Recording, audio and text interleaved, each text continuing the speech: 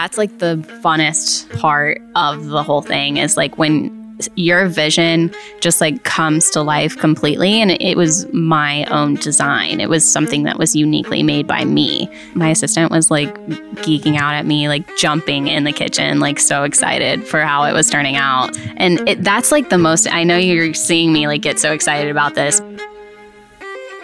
Hey, what's up, guys? Welcome to the podcast. And on this episode, we're going to be interviewing Amanda Keeney from the account Signature Sweets by Amanda. I found her Instagram account, Signature Sweets by Amanda, and the cakes, the desserts, the cookies, just everything looked amazing.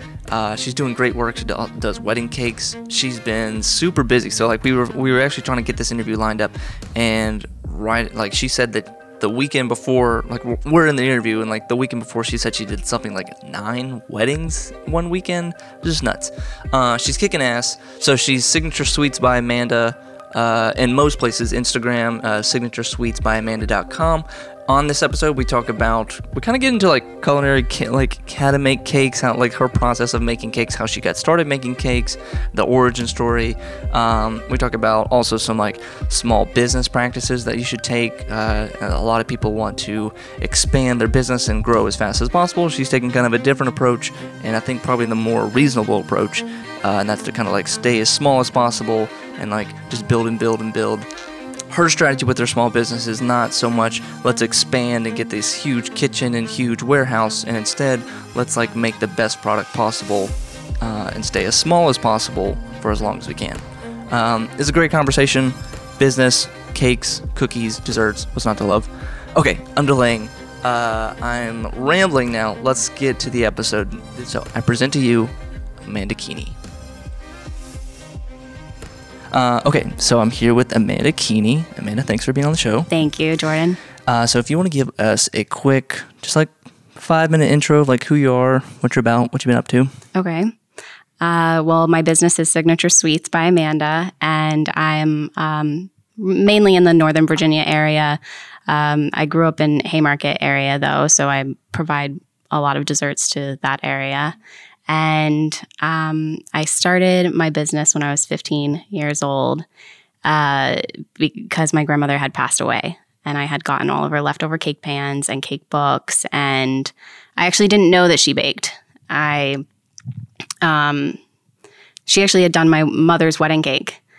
So it was just a hobby that I had started, and I was afraid to go to college, so I went to culinary school because it was the only thing that felt right.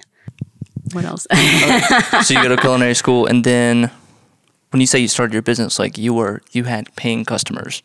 I would say within the first year, like maybe definitely 16, I had people who were paying customers. I mean, I have young high school friends that were asking me to make birthday cakes for them.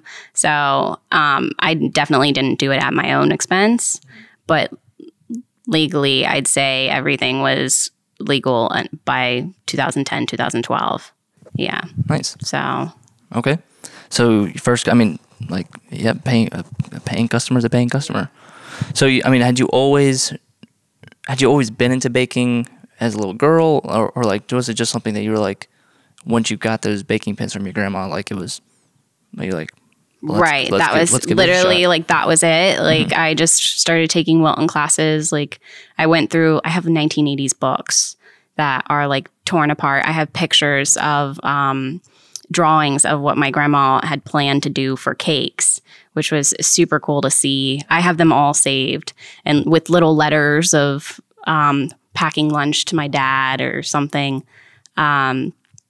But I vaguely remember getting like an Easy Bake Oven when I was a kid, and my mom making chocolate chip cookies. And literally my favorite part was licking the bowl, which is something that I like do all the time. My favorite thing to do is lick the bowl to taste everything. So. Perfect. So you went to culinary school. I always ask this like with chefs, or I mean, even in my industry in filmmaking, like there's always a debate like, do you need to go to film school? Do you need to go to culinary school to make it, or to get the job that you want? Like, what are your thoughts on that? Or like at the time, what did you think of culinary school? At the time, I felt like it was needed just because, my parents were pressuring me to go to college. I have a little bit of social anxiety, so I was afraid to, step out of my shell and meet people and, be in a different environment. And it just felt like I was supposed to do that. Personally, after graduating, I realized I couldn't even make it in the industry to pay my bills and, just to survive. So I just kept doing what I was doing just to make ends meet. And I also had part-time jobs along the way as well. And, but I definitely don't think that you need culinary school to, at least to do what I'm doing right now. And you couldn't, you were in, because it sounds like they were, I think that's every kid. They just try to your parents kind of funnel you into the college education system, or what are you doing after high school? Or even when you're I want to do this with my degree, and what are you going to do with that? Or did you have the intention of, I'm going to go to culinary school and then I'm going to start my own bake shop, or I'm going to start my own? I had kind of done it a little bit along the way. So I fell right into it, really. I think a lot of people have this stigma of, I have to have a college degree, and I have to go to college. But going to Stratford really helped me with a good foundation of knowledge. I think it's definitely helped me. I have people who work for me who, they may not know how to do this or how to do that. And that was my foundation at the culinary school. So yeah, people talk about with going to school that you learn discipline, at least, or you learn to stick with it, or you can if you can stick with it for 2 years at a culinary school, you can probably make it in a kitchen at least. Yeah. So you couldn't find a job after culinary school. I had plenty of offers, but it was not going to, with how expensive it is in this area to live. I had already been moved out of the house at 19. So I knew that I just needed to, I was waitressing. I actually have waitressed for probably 10 years before last year. And I was waitressing on the side as well as making cakes for people. So. Okay. And then it just kind of happened word of mouth that the cakes sides started to really pick up. And then about 4 or 5 years ago, I really got into weddings, and the amount of people that I've met, vendors that I've became great friends with, and it's just the referrals just in that alone is enough for me. So, yeah. And when did you start to see that, you were waitressing these last 10 years, when did you start to see the cake side is really starting to pick up? People are actually really digging my pastries and okay, maybe I can make this a full-time thing, or maybe I can go beyond that. I think about 3 years ago was when I really noticed. I actually had only been working, I think Monday, Tuesday, Wednesday as a waitress, and then on the weekends instead. Before, I used to work weekends and weekends for cake. So it was double crazy for me. And then after that, last year I stopped waitressing in May. So, it's very recent that I stopped, but I've literally been doing this full time now, and it fills up my schedule completely. So, yeah, right as you walked in, you said you had just done 6 weddings in one day. Yeah. How do you, how does it, it's a lot of planning. How do you not mix up cakes? How do you, have you ever messed up, or mix cakes up, or mix times up? I think I told you about, I think it was about 2 weeks ago, I actually had a bride give me their wrong date for their wedding. And so I got a message from one of my local friends who's a vendor, and she asked me if I was doing the wedding that day. And I said, no, the wedding's tomorrow, no big deal. And she was like, the wedding's today. And I was like, you're wrong. And thankfully, I had already had the top 3 tiers done. The only issue that I was really worried about was that I didn't have the bottom tier done, which is the stability of the cake. So when traveling with the stable part of the cake not fully hardened and, settled, it could have been rough. But it was 12 o'clock, so I didn't get the cake there till 6. thankfully. I had the cake done in 2.5 hours, though. I just needed it to freeze and refrigerate. Like, everything needed to be nice and cold for me to stack it. So, but thankfully it was saved. The bride still, I don't know if she would ever hear this, but the brides probably wouldn't even know it was her. Yeah, I mean, they had their cake at like 8 o'clock, 9 o'clock. So right. Okay, wow. But yeah, you're having to coordinate not only with the bride, but with the venue, with the, I don't know, maybe even the photographer, or just like how much coordination goes into like the day of a wedding? I mean, on their end, on the coordinator's end, a lot. But just for me, I have to plan out like an hour or so to get to a certain place and an hour back. So some of them, if they're close together, then I can bring 2 along the way. I actually had to do a delivery in the morning at 10 a.m. yesterday. That's when they started. And then I had to actually coordinate one from yesterday for Friday. A Saturday wedding, I've delivered Friday night. And they had a fridge on site. So I usually like to see if they have a little bit of flexibility with me. I'm great friends with some of the coordinators at certain venues, and they're super flexible with me. So yeah, because sometimes they'll give you like a very limited window. Right. To deliver the cake. Exactly. I actually have had brides who want me so bad for their wedding that they have coordinated that I drop off their cake the day before. Okay. So I have one this year that is doing that, that's already prepared to do that. I had one last year that did the same thing. So as long as there's a fridge on site and somebody else is doing the flowers, they're like, we want you. And even in some situations, I've had people who want to order a special design from me. And if I know I can't do it, I won't commit. I won't make empty promises. I'm not going to commit to something that I can't do. And I've told them I can't do this, but this person can. And they've actually said, no, we want you because we've heard such great things about you. We've seen your reviews. We want you. So we're open to working with your design. So maybe we should back up. Walk us through the wedding cake process. Because would you say the wedding cake side of your business is a larger part of your business? Or? Right. The wedding cakes is the largest part of my business, and like birthday cakes and cupcakes and donuts. But the wedding orders completely. I think one thing that sets me apart from other bakeries is that I do full dessert bars. So I set it up and I provide rentals. But for like the first step of when planning a wedding is planning to do a tasting.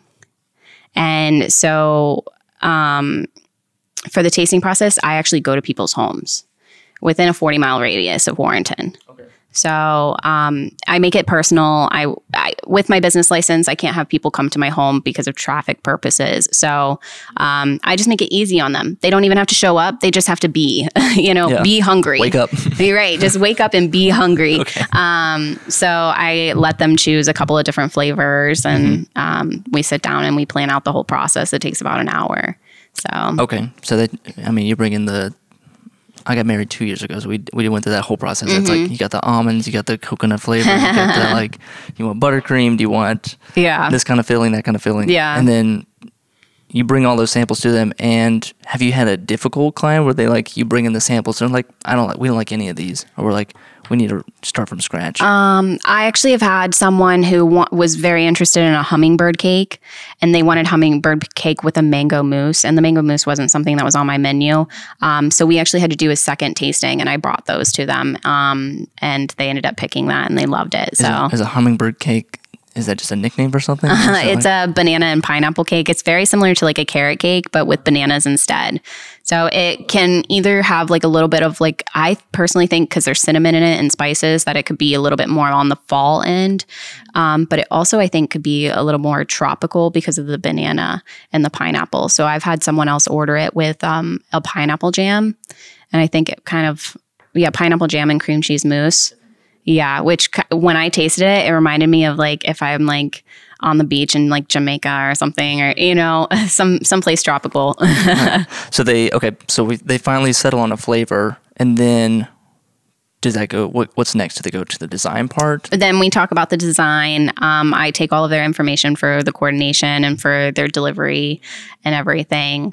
And do you want to understand like their style, or like what kind of wedding is this? Is it a minimal wedding? Is this a boho wedding? Right. Just to kind of go with their style. Sometimes I get to have full range, like full free range when it comes to the design, which even at the end of the day, I think while I'm doing a cake design, I'm going to do what's going to make the cake look best regardless. So if a bride is dead set on a design and if I'm working on it and it's not working, I will probably try to, make it look good at least. If the bride's design wasn't going to look good, I saved their cake. That's my job, is to make it look nice. But I can kind of work with them. I think for the most part, I have more free range when it comes to birthday cakes, though, for the design process, Yeah. Most of the time people get to send me like a photo of something similar of what they're looking for. And I've even had some people just say, do whatever you want, I just want it to look good. So, okay. Yeah. Okay. Well, I'm going to put a pin in that. I want to ask you about that later. So they get the wedding design, and then how far in advance are you how far in advance do they book you? And then how far in advance do you start making the cake? Usually the weekend or the week before. So like for next weekend, I'll be baking everything for Monday and Tuesday. Mm-hmm. It's honestly best to wrap each individual cake and have them freeze for like a day or two. So everything settles. Yeah. Makes it a lot easier for carving and cutting. Have people booked you like a year out? Yeah, so I already have October 12th of 2020 booked. Wow. Yeah, and they booked that about a month or two ago. So, which is a little peace of mind. Yeah. Like you know what to expect, and you're like, okay, that's some business that we'll have in the future. Right. Well, my most busy times are September and October and May. I had 9 weddings one weekend, I think 2 weekends ago. So, wow. Yeah. I'm like, yeah, I know. I'm trying to think could I do 9 videos in a day? Right.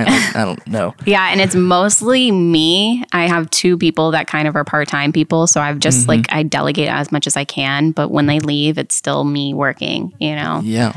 Yeah. So you're baking the cakes about a week out somewhat. You let them freeze, you wrap them. And these are just either it's like yellow cake or white cake. And I watched a whole cake series on Bon Appetit with Claire. Okay. I forget her last name, but she did it was great. I should send it to you. It was like a 20-minute. I mean, you probably don't need to watch it. It was like a 20. Each video was 20 minutes long. How to make a cake, shape it, shave it, cut the top off, get the crust. It's a process. It was like. And even she made a 5-layer cake, or it was right. I don't think a lot of people realize how much work and how much time goes into each cake. I mean, it's a long process. So yeah, because at home you get the box of cake mix, you put it in the pan, add whatever your eggs and oil or water or milk or whatever, and then you bake it. Comes out, let it cool. Right. Take the bucket of icing and just slap it on it. But you're making 5 different versions of that for one cake. Right. You're baking 5 stacks of yellow cake and then layering those on top of each other. Right. Plus filling. Sometimes I have people choose 2 different fillings. Then on top of it, I think the most of the bulk of the time is in the baking the cake, making the filling, making all the buttercream. I think I make about 40 pounds of butter for buttercream. I use that much per week right now. Yeah, I've been buying 50-pound bags of sugar and flour every week. So I feel bad for the local place I'm ordering in my stuff. And I was going to say Costco? Right. What's the go-to? How do you, I need 50 pounds of butter. Yeah, I just go in and I raid and I buy 5, I think it's 6 dozen packs of eggs at a time. So it's a lot. All in your home refrigerator? Okay. And then just icing everything. I actually like to level off. I have to do an extra process and I level off all of the cakes. So just before I even get to the decorating process, that's just the bulk of the time. And what's leveling off a cake? What does that mean? So I just like to make the edges really straight and then perfect. So it's just an extra step that I do. It might not be something that everybody else does. I found a foolproof way. I don't even want to say it, because I don't want the people to know my secrets, but, it's just a foolproof way to make sure that my cake is going to be even, no layers are going to be crooked. But I just like to square off the cake, And you've got, and what are the tools that you have when you're leveling the cake and when you're adding the filling and when you're doing the icing? Is it, they have like those like little pottery wheel tables. Yeah. What are those called? What are the spinning tables called? A turntable. It's called a turntable. Of course. Yeah, I use a turntable. Spatulas, piping bags are really good. I like to put like a dam of buttercream on each layer so it holds in my filling. Oh, okay. Just a little secret there. I'll give you that. Nice. But like if I had pineapple jam, I can't have the pineapple jam coming out of the sides of the cake. Right. So I put the little dam in there and just kind of pack it in. Oh, okay. Yeah. And then I learned about soaking a cake as well. Do you soak cakes? I do. I have I used to use just a pastry brush, but I found this really cool like little squirt bottle that's actually for the purpose of simple syruping cakes, and it has tiny little holes in it. So I call it raining on each side of the cake. So I almost am so confident to the point that I would put it in my contract that their cake's going to be super fresh and moist when they taste it. Nice. So. I guess for people listening, like I didn't even know what soaking a cake was. Like, wait, why would you make your cake wet and then right? Like, what is soaking a cake? Why would you do it? So, soaking a cake just kind of helps make sure your cake is going to taste fresh and moist, and pretty much you can use different flavors if you would like. Like it's a simple syrup, which is a 1-to-1 ratio. So if you have a cup of sugar, just put it with a cup of water. You can boil it. I microwave it. It's a little bit easier just to like get the sugar crystals soaking through it. Soaking through the water, but you can flavor with like hazelnut or I've had someone do bourbon simple syrup, or you can do a Grand Marnier. Like I've seen a lot of liquors in a simple syrup, but you can put any other flavorings in it. I do just a vanilla base one. And whatever, just to complement the jam, the cake itself and the icing. Right. I've seen a rum one as well. So it just kind of depends on what flavor is on the cake that they chose. And you're not actually soaking the cake. Like you don't want it like completely wet. Right. No. Okay, you're just adding a layer of moisture to keep the cake. To the top of each layer. Okay. So it will drain through just a little bit, but just enough so that when it's 3 days later when they're cutting the cake, it's going to be fine. It doesn't dry out. No. And really the buttercream is almost like a sealant on the cake. So it's not reaching air. So it's not going to dry out at all. And then if people choose fondant, it's the same thing. It's really like a protectant of the cake. So. Okay. So now we got to go into fondant. Fondant that's like a hardened icing, or like that's what you see on those crazy cake shows where they're like rolling the green, Grinch. It's almost, I call it edible Play-Doh. Okay. Yeah.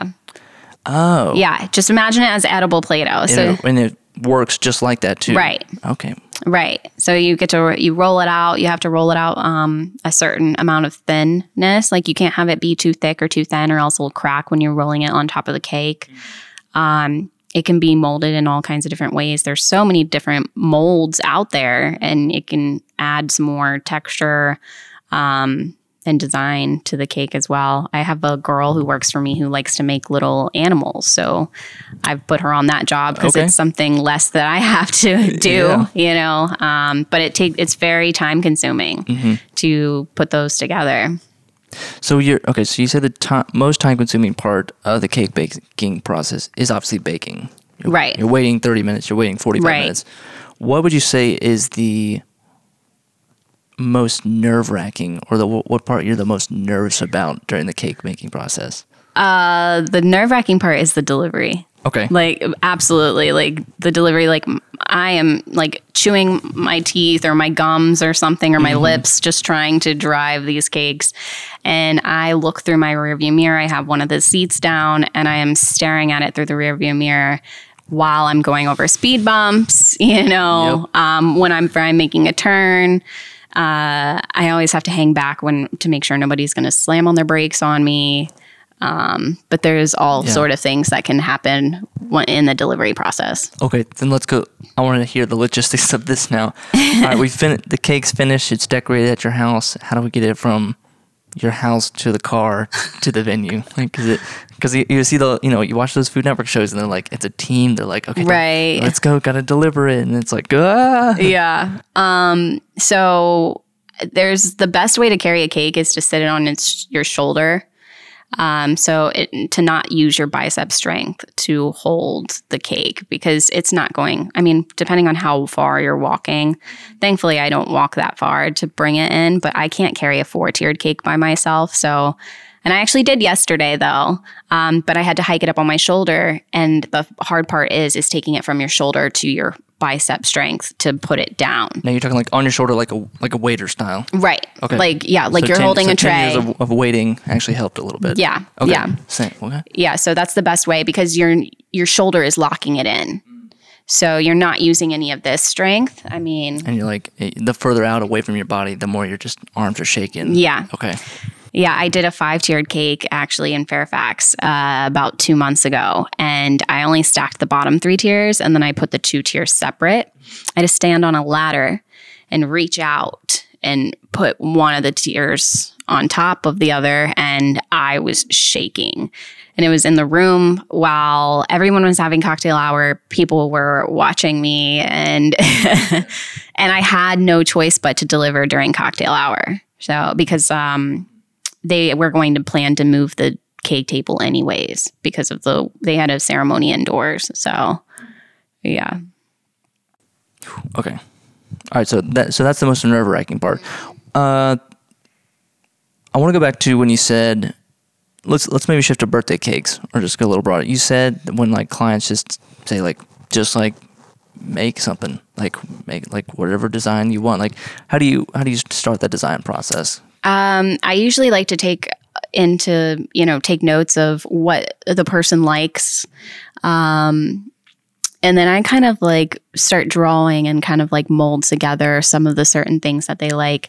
I did I think it was a 50th birthday cake about 4 or 5 months ago. And the guy liked wine. He was a fan of Redskins, and all of these other different things. I think I added a wine bottle on it and wine grapes. And I'm trying to think of it. I put a football on top. It was super cool. I had a lot of fun with it. And even like yesterday, I did a groom's cake. And the groom's cake, she told me he loved cooking. And he liked Harry Potter and to travel. So immediately I was thinking a travel bag and a map.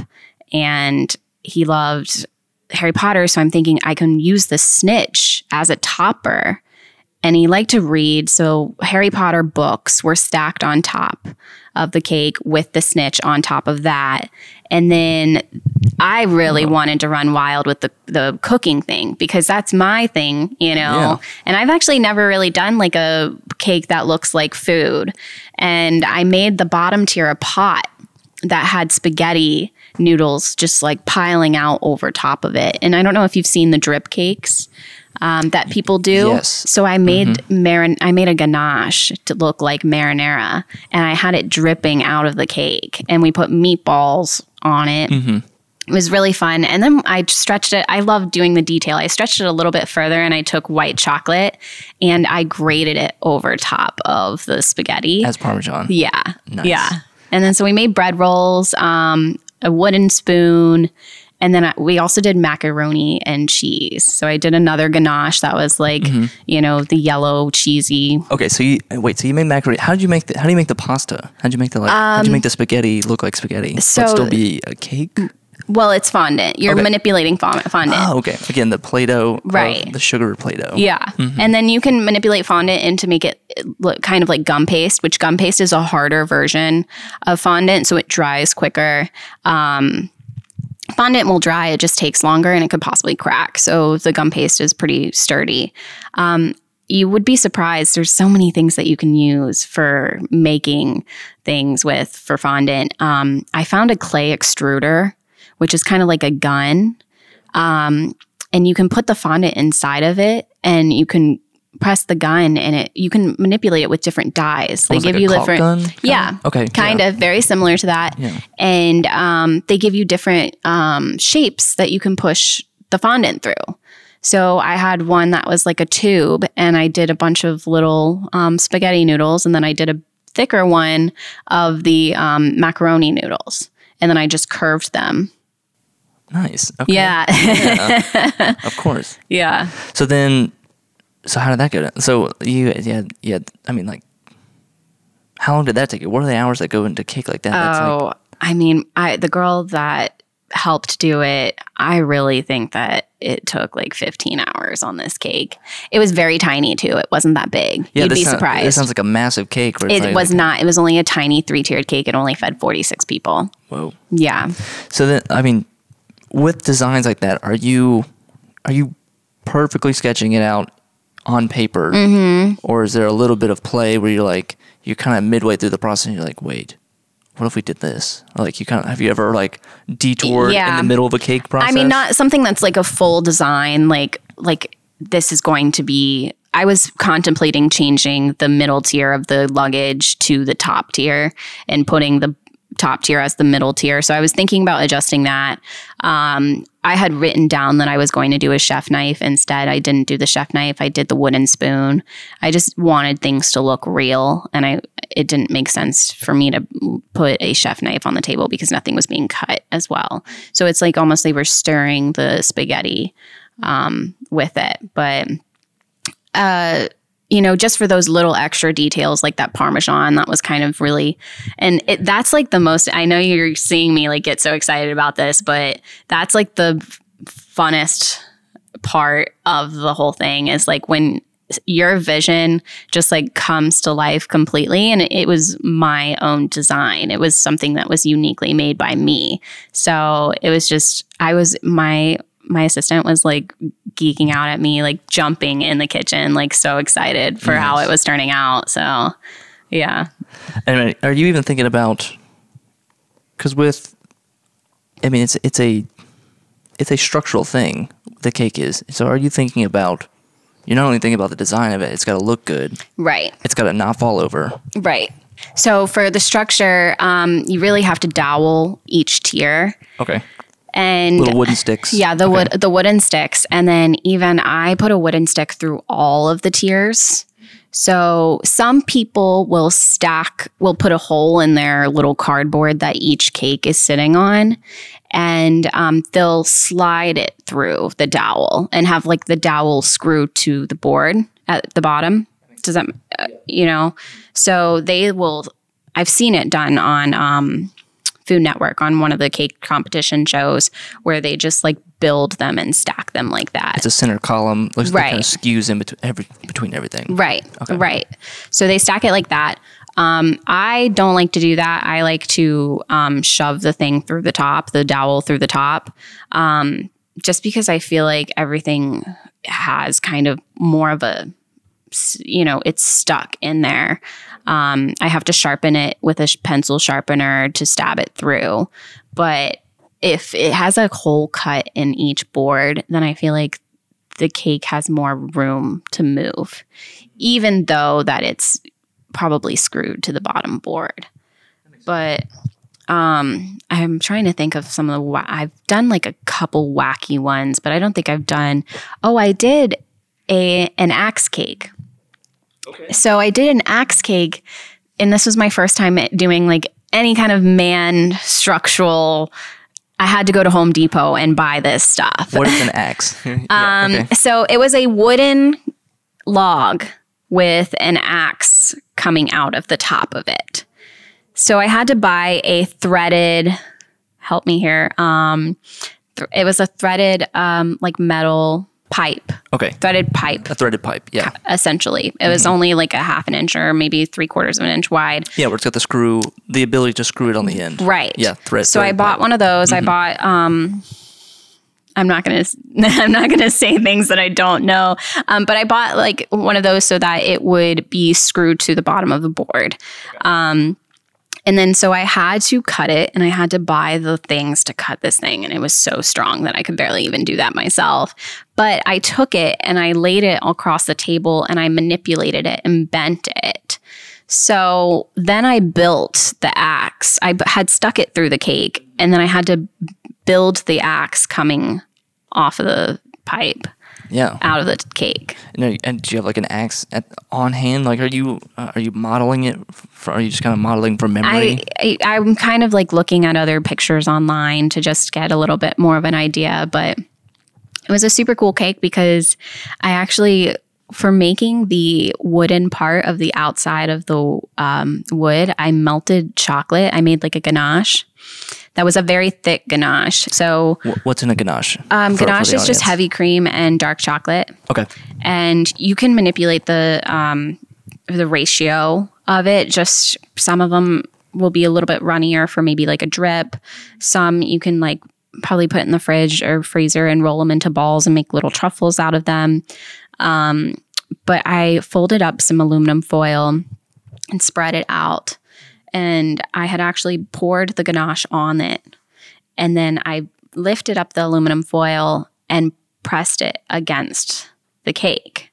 So I put the cake in the freezer with all of the aluminum foil around the side. And then I peeled off the aluminum foil, and it had this texture look that looked exactly like a wooden, like a birch. I think I wouldn't say birch log, like bark, but though. Yeah, but like bark. Nice. It was so fun to do. What would you say is the priority when it comes to taste versus appearance for a cake? I mean, obviously taste. I mean, there's been so many times where I've seen a beautiful cake and the taste was not fully there. You know, I think that I have the combination of both, just based on, I'm not trying to toot the horn or anything, but just based on feedback, you know, but not everybody eats cake. Sure. Okay. So for my guests or clients, I tell them I would recommend serving only 80% of their guests with cake or dessert. So, okay. Yeah. What was it like to develop let's say your yellow cake or your white cake recipe? I mean, did your grandma also come with a cake recipe, or like how did you start with your cake recipe at the very beginning, how it's evolved into now? So a lot of my recipes have actually been adjusted a little bit. And my grandmother's carrot cake recipe is the one true recipe that I use. I use my mother's chocolate cake recipe as well. So actually, I had to add a cup of flour to my grandma's carrot cake recipe because it was just such a soft cake. It would not have held up in a tiered stacking cake. So I manipulated it. I, played with it a little bit and added a cup of flour to the recipe just so that it would be sturdy enough. But yeah, I actually have like a recipe book, but I worked by myself for so long, and I just had somebody start working with me this year that I'm like, oh, by the way, I add a teaspoon of that to this. Oh, I do this to that. So at this point, poor girl has to like keep notes of everything. And she has sticky notes on all the recipes like, oh, do this, do that. Yeah. Yeah, because the whole time you're in your own head, you know how to do it. Right. And then like having to teach someone to do your process. Right. I just need a mini me or someone to replicate me. I won't ask you for the recipe, but like how did it evolve? Like from when it first started to where it is today? It's just like you getting feedback, or like you're tasting it, you're testing it. You're like, are you, what are you thinking about with just that, the cake itself? Testing it and just testing if like how I feel about it when I'm stacking it, like, oh, this isn't going to hold up very well.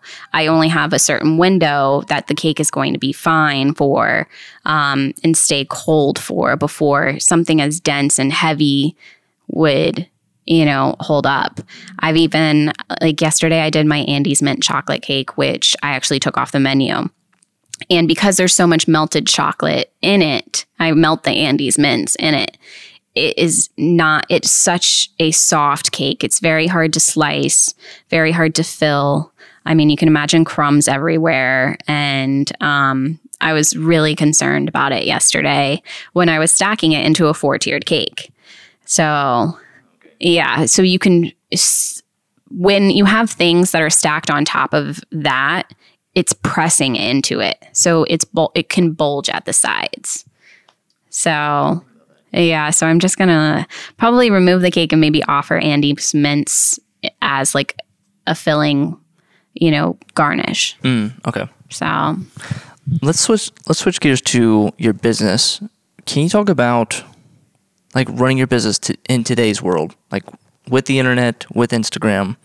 How do you think like your business fares today versus say if you were to run this business in the 80s or 90s? Yeah. I mean, the Instagram and social media game is just really good for business. And I mean, my grandmother did it for friends and family, and she did it just on the side. Like, I mean, I actually have a little notepad of her costing out. She charged, I think, 80 cents a slice back then for a 68 serving cake. And I just really think that there's the whole dynamic and of how we've all evolved.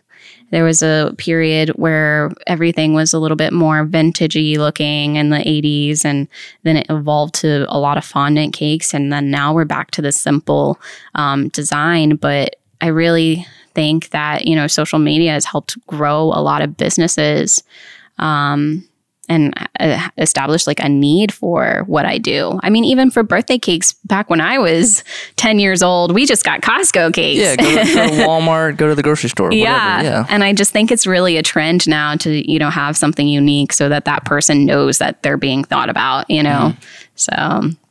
And I mean, how much would you say do you get a lot of inquiry? You say most of your business was referrals or like word of mouth, or, a lot of your coordinator friends are recommending you. Mm-hmm. Like, what about the internet side, your website, your Instagram page? How much business is coming? I mean, I would say probably at least 30% of my business is just coming from the internet. And I'm only saying that as a guesstimate because I have so many referrals that come to me. So my website actually has a contact form that everybody can fill out, and they can tell me how they heard about me. And most of the time it's either Google or Instagram, or, a client referral of the sort. Yeah. But, yeah. And how do you feel about that? What's your strategy with your website and with Instagram, with keeping up with business, and like, what's your approach with it? Is there an approach? I used to be really, really good at my strategy with Instagram. I think like what I like to perceive myself as is, and I am, a very like approachable company and approachable person that is like, hey, I'm human too, even though I run this business. But I don't really feel like I do my best, to be honest, when it comes to like posting and keeping everybody up to date about what's going on. My website, I wanted to make it be super colorful. And I posted my video on the page of my website, and I wanted people to really see me and understand what this brand is and what I do as well. Mm-hmm. No, that's perfect. You want to be approachable. It is you. It's not. I don't want people to think it's a robot. Like, I just don't want people to think that like I'm this massive company that just some institution or a bakery warehouse. I think a lot of people are safe and sound, knowing, especially in the wedding industry, knowing that I'm doing their product and it's coming from me and I'm foreseeing it from start to finish.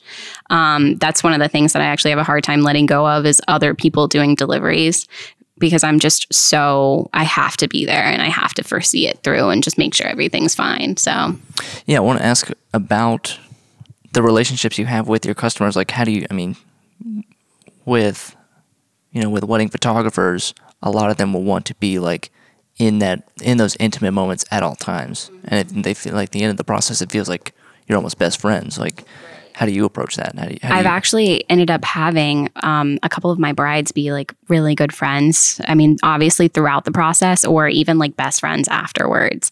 So it's really it's really sweet. Like they all have my phone number. They're texting me left and right, asking me questions throughout the process and even afterwards. It's really nice to just build a great relationship with everybody. So yeah, and that's gotta be long lasting too. Like they're gonna, I mean, you can think of it from a business side, like, oh, they're gonna give me more business, but just like relationships with people is great. I've even had a couple of baby showers this year that I did their wedding cake. And then I have first birthdays. So it's a lifelong relationship, really. So I follow some internet marketing kind of strategy guys, and they talk about, the internet has kind of made us, we've kind of shrunk down a little bit into like our circle. Like we're all exposed. We're all like completely on the record about everything. So it's almost like, the village, like think of like a village in like the 1800s. Like everybody knew each other. Everybody knew the baker. Everybody knew the butcher. And it's like now with the internet, we're kind of able to achieve that again. Right. Where it's not just some faceless chef at Walmart making your cake, squirting out whatever. Oh, what's Johnny's birthday? It's like now it's like an actual. It's a relationship again. Right. So let's talk about the future with your bakery, or as your. I mean, what do you even describe your business as? It's like a pastry business, or like I asked you before, like yeah. I mean, definitely, chef? I would say definitely bakery, but I would say more so a cake designer. But I do call myself a pastry chef. I do have a pastry degree. I actually have a culinary degree too, but I would consider myself more so like a cake designer or a baker. Long-term goals, I definitely want to open up a storefront. Just with my personal life, I need to get that settled and have, I just want to do it right. My goal is to not gun-ho, let's do this and just spend a lot of money and make a lot of bad choices and learn the hard way. I mean, I know I'm going to learn the hard way, but I know I have enough following that I would probably be successful. I just want to do it at the right time and be do it slowly and get there slowly.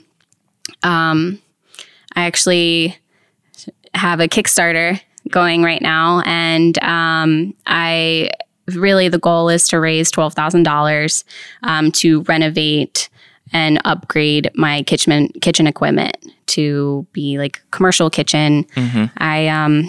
Larger equipment, and this way you'll be able to kind of make more things, just kind of scale up. Right. I have 2 commercial fridges in my house right now on top of the 2 other that I have and a freezer. So it's really taking over my house. But just I really want a commercial oven so bad, but I think really I need a sink more. Okay. Yeah, you were telling me your sink is like a foot wide or something. Literally, my sink is about the size of a small mixing bowl. Okay. And I actually have like a 30-quart mixer. Too. So whenever I wash that out, that is my sink really. Okay. So I have to wash out inside of it.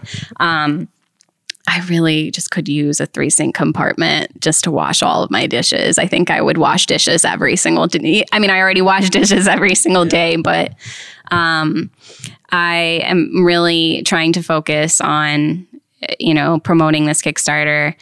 And I don't think a lot of people really understand that the purpose is for a donation and they receive a reward. They can receive donuts or cupcakes, or I'm doing a wedding cake option as well, and even a private lesson with me. They're just pledging. So their credit cards aren't being charged until the last final day if I hit the $12,000.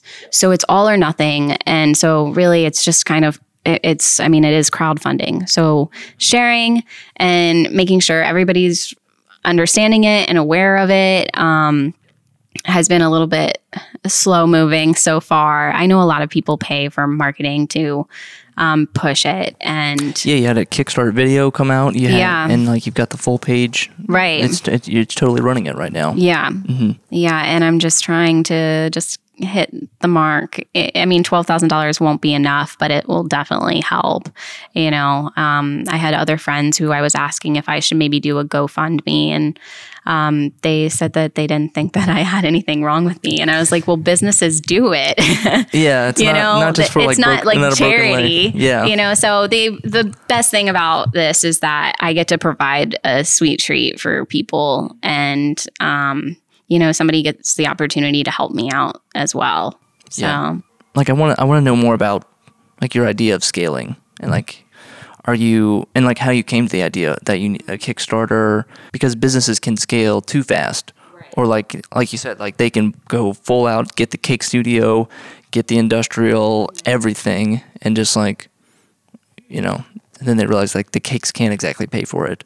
Like I think what you're doing is a little more measured. Like right. You're not. I've been like super measured throughout my whole process. I mean, I bought a house with 2 kitchens, so now I got to separate my personal and my business life. So, I needed to, and I've actually scaled a little bit larger in my house, but I'm just trying to be conservative when it comes to cautious. Isn't quite the right word, but like, right, because cautious means like you're kind of scared a little bit, but you're being like, I'm being conservative when it comes to it, and I'm very young. I'm 26 years old, so you know, I just want to make sure that I'm doing it the right way.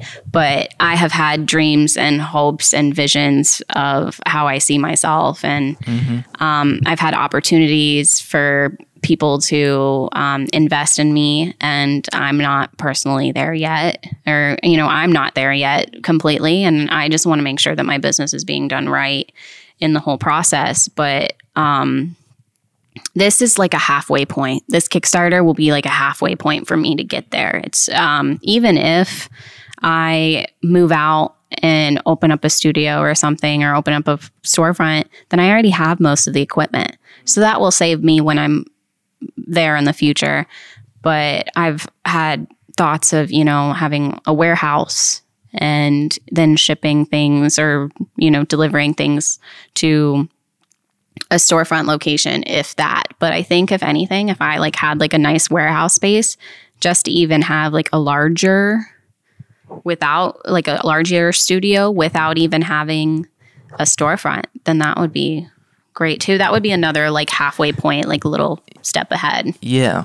Okay. Yeah. I mean, it's like you could scale your equipment, you could scale the space, but then with that, now you have to even scale your employees, maybe like it, and then right, and then you get so big that, you know, Amanda isn't making the cakes anymore. Right. She's just making sure that Kelsey and Kelly are making the cakes. Yeah. So. I think a lot of people don't realize is how much it costs and how much time consuming it is to be a business owner. I mean, especially for restaurant industries. I mean, I worked for so many restaurants, and the amount of cost that goes in it, and then trying to see a return is really hard, at least within the first 5 years. So, I mean, for me, the amount of money that goes into it and paying people to do the things, all of the ingredients, all the electricity bills, the equipment, it takes a long time to see a return. And like I don't pay myself, to be honest. Yeah. I don't pay myself. So I mean, I pay the people to help make things happen, and I make sure my bills are paid. And that's that. I just do it just because I love to do it, you know? Yeah. No, and that seems, to someone outside the business world, that seems like ridiculous. Right. But people who are in the business world, they understand about not paying themselves. You watch the Shark Tank show. Yeah. There's so many people on that show that say that they don't pay themselves, you know, that they just killed themselves and work so hard just for the vision and just for the dream, and they don't pay themselves. It's very common to be a business owner, and I'm just making sure that, you know, bills my things are covered, and the water still turns on. Right. Yep. Well, not still turn. You know what I mean? Yeah. It's not rough. Yeah, I'm not saying you're like on the brink, but it's like, but some could be like that. I mean, they're like, they don't pay themselves, or they're taking what they would pay themselves and they're just reinvesting it. Like right. You're buying new equipment. Right. That's what I'm doing. Yep. That's what I would rather do. I would rather the money go towards my company, you know, and making it grow than, you know, something else. So.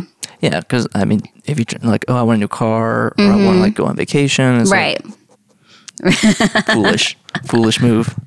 Yeah, because you said, because you're now, how many years are you into this officially? Or like as Signature Sweets? As Signature Sweets, next year will probably be a 10-year anniversary. Yeah, okay.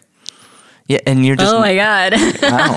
That feels like I feel old. You need to make a birthday cake. But yeah, I have to make a perfect cake. But really, 15 years?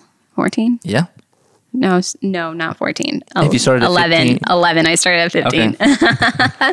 But it's like, that can seem like, wow, you've been at this for 10 years and you're just now thinking of scaling up. You're just now going to get like that, it takes time. It does. It's not just like, I'm going to get $1 million of investment funds and just, go build this huge warehouse or, build this cake empire.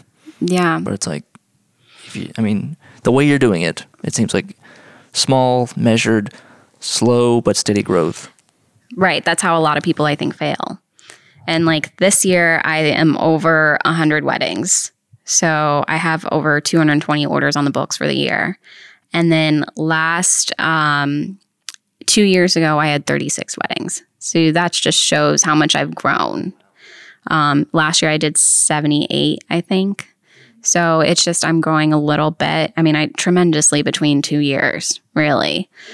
So just I'm trying to keep up with my growth a little bit, but that's how just so many people fail. I had a business person come over to my house the other day and he mentioned, Amanda, you can get a $50,000 loan. You can get a $100,000 loan like nothing.